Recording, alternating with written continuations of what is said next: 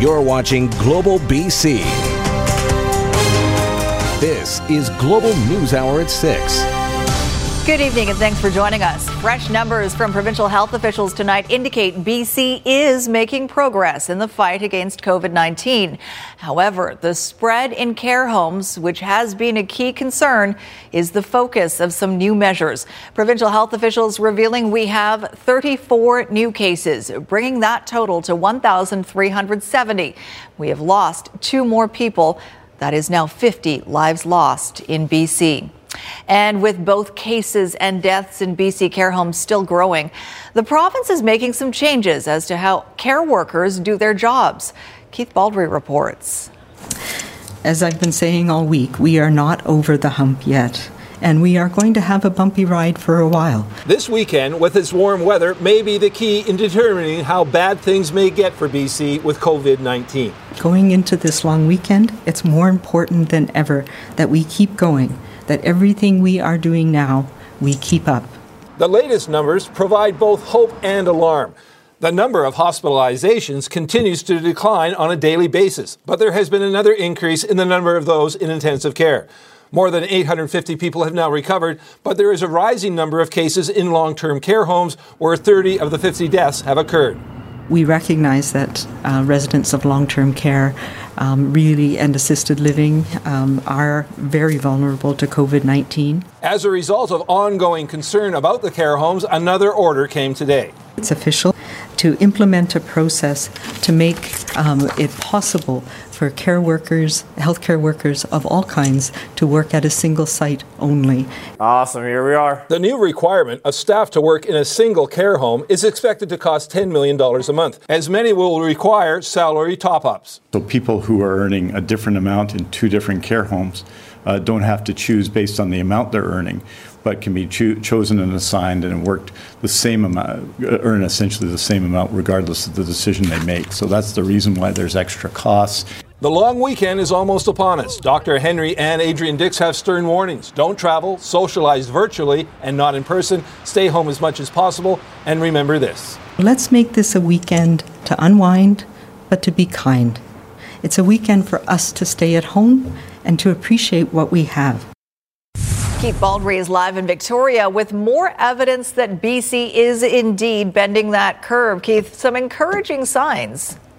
Yes, and we're talking about hospitalizations, Sophie. I include the hospitalization number in all my reports because that is obviously, including intensive care, the most serious cases out there. It's encouraging to see the number go down. But I also want to point out, a lot of people are leaving hospital over the course of this outbreak. Take a look at these numbers. There are 317 total hospitalizations since the outbreak began, but 185 people have been discharged. We don't really report on that, but that's a 58% clearance rate. So those are encouraging numbers. Hopefully the trend continues, and it will only continue if you obey Dr. Henry's strong recommendations. Stay at home, don't go out in large groups, keep your social distance, and keep washing your hands as much as possible. And don't touch your face. We'll see how it all works out after a sunny long weekend. Keith, thank you. Now a disturbing glimpse into what could be the future across Canada from the country's top doctor. Chief Public Health Officer Theresa Tam has released the national COVID-19 projections. According to that modeling, somewhere between 11,000 and 22,000 Canadians will die from the disease. Aaron MacArthur has the details. On the road. Get used to physical distancing. The measures in place likely to continue for months if Canada is to put a lid on COVID-19. This will be the new normal until a vaccine is developed. With current measures in place, the virus will still kill between 11 and 22,000 people. In the short term, as many as 32,000 cases are expected by the end of next week. So it is a pretty dynamic process. However, we are trying to improve on every aspect of our response. 3 scenarios have been laid out for the course of the pandemic. 2 where no or limited measures are put in place. Right now, Canada continues to be in the green zone, but no one knows how far along that curve we are. Can't tell whether you've reached the peak until after the peak had actually been realized. The good news in all of this is where Canada is at in the pandemic. The experience of earlier outbreaks in Europe have given Canada a head start on taking drastic measures. What's clear is Canada's outbreak is really a series of a dozen separate outbreaks, Quebec creating the most concern. but we know that it paints an incomplete picture, as many more cases are not formally detected or reported. These projections highly sensitive to behavior. If Canadians continue to self-isolate and limit physical contact, then we can limit the number of deaths and keep healthcare centers from being overrun. Even in the best case scenario, normal still a long way off, likely late summer or early fall. Aaron MacArthur, Global News. Well, the COVID crisis has triggered the largest drop in national employment since the government started keeping records. The latest Statistics Canada employment numbers show more than 1 million Canadians lost their job in March as tens of thousands of businesses shut their doors and laid off workers. That has pushed the national unemployment rate to 7.8%. We're also getting a clearer picture of the immense impact the pandemic is having on the workforce here in BC. The latest employment numbers here show 132,000 BC workers have either lost their jobs or had their hours cut back significantly since the crisis began. Ted Chernecki reports. The Premier, usually a glass half full kind of guy, actually used a 4-letter word to describe today's job numbers. He said the situation was dire. I'm certainly concerned at the massive uptick in unemployment across the country and here in British Columbia. More than 130,000 jobs were lost in March alone, the largest number in wholesale and retail at 40,000, accommodation and food 36,000, as hotels and restaurants all but close. Cultural and recreation lost almost 17,000 jobs, and not surprising, hardest hit are 15 to 24-year-olds. The challenges in things like film and television, which is an enormous employer in British Columbia, completely ground to a halt, not just in British Columbia, but across North America. In the Great Recession, the financial crisis, 2009, sort of the biggest monthly decline we saw during that rather significant recession was 10 or 11,000 in a single month. Last month, we had 130,000. And as bad as these numbers are, they're probably going to get worse. These are very negative numbers, but they're going to get worse into April. As for when to expect a turnaround, as the pandemic eases, some sectors will bounce back fairly quickly, but others, like tourism, won't. Problem really will be people's psychology. Saw a survey out this week that said that Canadians on average are going to wait 6 months, think about that one, before they travel again. The one plus is that unlike other provinces, Alberta for example, BC's economy was relatively strong going into the pandemic. The finance minister and premier both believe that because of BC's economic diversity, this province is better positioned for an eventual turnaround. And although it's dire today, I think we should be hopeful for the future that when the opportunity presents itself, British Columbians will step up and our economy will get back to a very healthy position as quickly as we can possibly do it. Ted Chernecki, Global News. Renters can now apply for the BC government's aid for those hit by the COVID-19 crisis. The program provides up to $300 per month for households with no dependents and $500 per month for households with dependents. Renters have to be eligible for employment insurance or the Canada Emergency Response Benefit or have a minimum 25% reduction in monthly income because of the pandemic. The government has also clarified the policy on roommates. Roommates are eligible. They are seen as separate applications. They need to meet all the eligibility requirements individually, and if they meet those requirements, they are eligible for supports. The money will go directly to landlords, the province saying it hopes to have those first checks out in 7 days. Well, you might be surprised that you can still purchase masks like N95s from reputable medical supply sites. But as Jordan Armstrong reports, the province says all personal protective equipment aren't created equally. They're the hottest item in the world. We need the masks. Overnight, we received 500,000 N95 masks. So we wanted to see just how hard it is to find N95 masks in Vancouver. It turns out not very. It's kind of confusing where we are at with the supply chain and on all those products. St. John Ambulance runs the website shopsafetyproducts.ca. On Saturday, Global News used the site to buy a box of 10 N95 masks. They arrived in less than 72 hours. No questions asked. No one's told us not to. You're not going to stop selling, particularly when you're a charity that has cash flow issues. a charity that's been hit hard by COVID-19, laying off 70% of its staff. St. John relies on cash generated by its store to help fund its community outreach and training programs. We asked St. John if the government has called, interested in their masks. The answer was no. Offer it up totally. Whatever we have, we'd offer up. Even though this particular mask is being sold by a medical supplier and is listed as an approved mask on the CDC website, the province says it's not up to standard for our frontline workers. The masks that, in this case, it appears are large and with no metal nose piece to form the upper nose. Defective masks have been a problem in Toronto. That city recently recalled more than 62,000 surgical masks distributed to long-term care workers. What's key to remember is that it's not about quantity and speed of delivery, it's about quality and safety. And a reminder that just because the box says N95, not all masks are created equal. Jordan Armstrong, Global News. The City of Vancouver has resumed enforcement of permit parking zones in the West End. The goal is to prevent an influx of visitors to parks and beaches, especially as the weather gets better. People from other parts of the region have continued to drive in to enjoy the Seawall, English Bay and Stanley Park. On Wednesday, the Park Board closed off Stanley Park to vehicle traffic. The parking enforcement includes all permit parking west of Burrard Street and is effective immediately.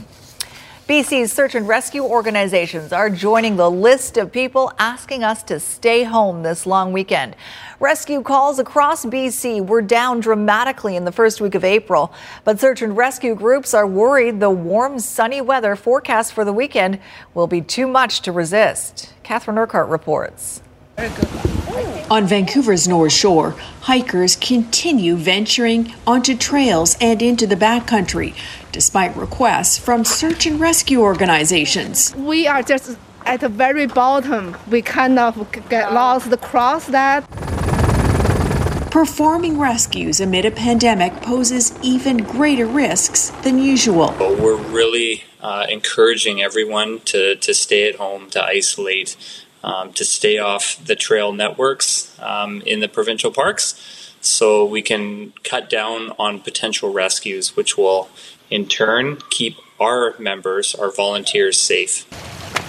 Many outdoor enthusiasts are listening, with rescue calls across the province down 50% compared to this time last year.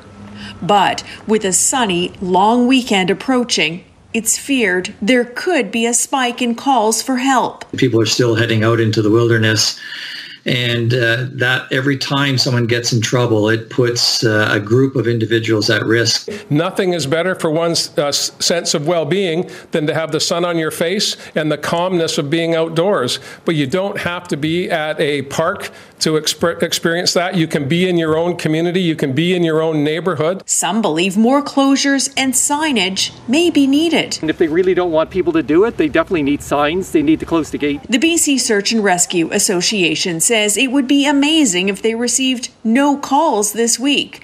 But with hikers ignoring pleas to stay off trails, that seems increasingly unlikely. Catherine Urquhart, Global News. A coalition of groups that deal with BC's most vulnerable are asking the provincial government to take more urgent action. They say not enough is being done to protect the people who are most at risk from COVID-19, and that puts everyone at greater risk. Paul Johnson reports. Vancouver's downtown east side, one of Canada's poorest enclaves. And according to city officials, its 10,000 inhabitants are among the most vulnerable in the COVID-19 pandemic and are their top priority. Now we're talking about a whole new threat that's really hit us like a hammer. Thursday came a plea from a group you may not have heard of before, the BC Yukon Association of Drug War Survivors. Their message: while COVID-19 may have eclipsed the overdose epidemic in the public eye, it continues to rage on and is now aggravated by disruptions from the pandemic lockdown. It's happened so quickly, like nobody really would have predicted this happening, and we're still at kind of the cusp. This is such a vulnerable population that I think things could look way worse in 2 or 3 weeks from now. Their request is for an immediate acceleration of efforts to house more people here and more opioids made available by prescription if necessary. This group makes an intriguing point that most British Columbians right now are paying close attention to the recommendations of Dr. Bonnie Henry. But do they know? Only about a year ago, Dr. Henry put out a report calling the opioid crisis in BC an emergency and calling for the decriminalization of drugs for personal use. Massive efforts are underway to help people who are homeless or help the downtown east side. Those are great. We're heartened by them, but we're not moving fast enough.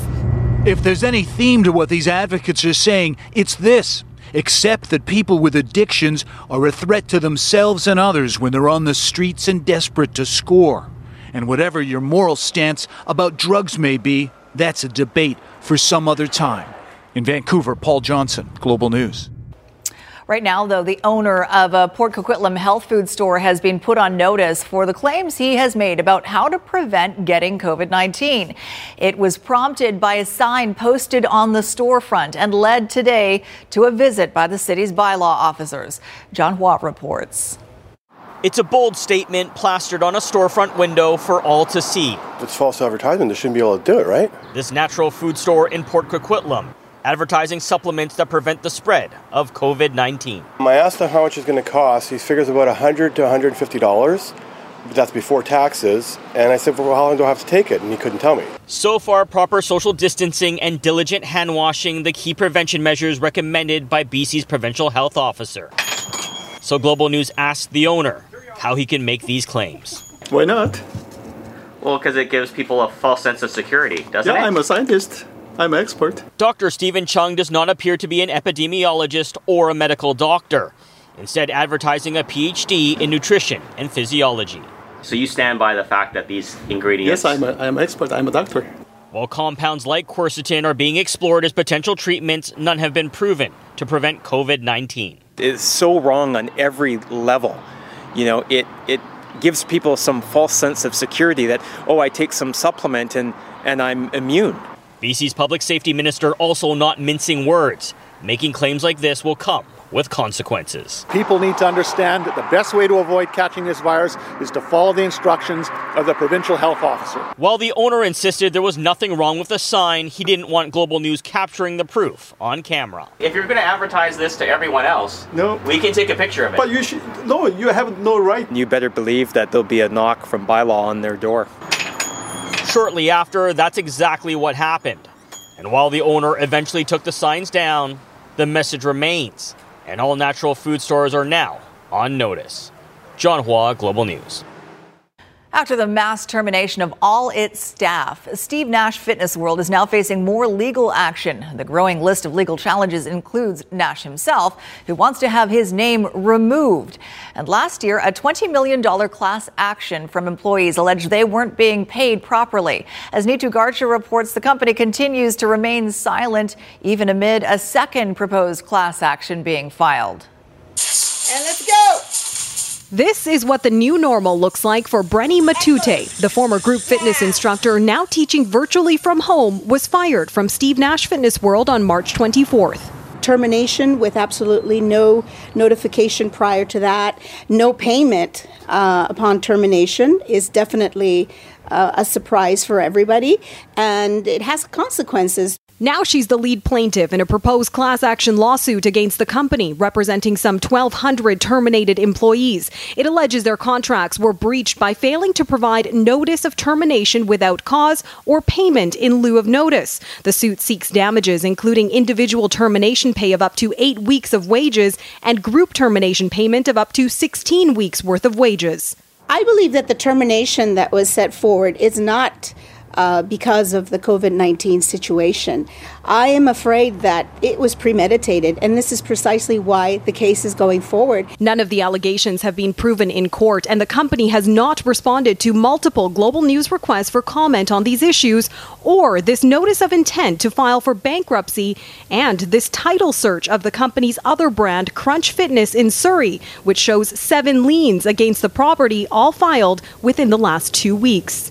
I think that the people who run Steve Nash Fitness World have some explaining to do about how all of this happened, why it happened so quickly. Robert Finley is not representing any clients related to these cases, but he's heard from gym members who prepaid hundreds of dollars in personal training or were charged for memberships and haven't been able to get their money back. They were one of the first sort of employees to pull the plug and mass terminate all of their employees. And from my perspective, that's not necessarily a requirement at this point. I mean, businesses should be able to look at their cash flows and determine, what can we do? In one example, the Canadian Federation of Independent Business says a BC small business owner who filed for insolvency due to COVID-19 took out an additional mortgage and paid employee severance out of their own bank account. A stark contrast to the situation Matute is in. Excellent rotation. Neetu Garcha, Global News. An update today to the story of a Richmond family that has been devastated by COVID-19. We told you on Wednesday that 47-year-old Warlito Valdez died at home while self-isolating in his bedroom. His wife, Flozier, who tried desperately to revive him, told Global News she doesn't know how she will support her 4-year-old daughter and pay the bills with just her paycheck. A GoFundMe account was set up, and as of this afternoon is now pushing $120,000. And she is very grateful. Now we want to take a moment, just as we have been at the end of every news hour, to thank our BC Healthcare Heroes. We've been asking you for your nominations, and tonight's comes from Karen Grayo, who's with Surrey Schools, and she is nominating the parent of one of her students. Mengstab Bahrain is a nurse at VGH. His son, Abe, recently honored his dad in a school assignment, asking him to share one thing he is thankful for. Well, Abe, who is 9, created this heartfelt poster and says he's very thankful for his dad, who's been on the front lines at a bad time. And while Abe is a little scared and worried, his dad is strong and brave. Mengstab Bahrain also says when he came home from work one day, Abe called him over to his window where he had proudly posted that sign. A big thank you to Mengstab Bahrain for your dedication in this time of crisis. If you have a healthcare hero to nominate, send us a picture or two and some details about why they're your hero to BC Healthcare Heroes at globalnews.ca.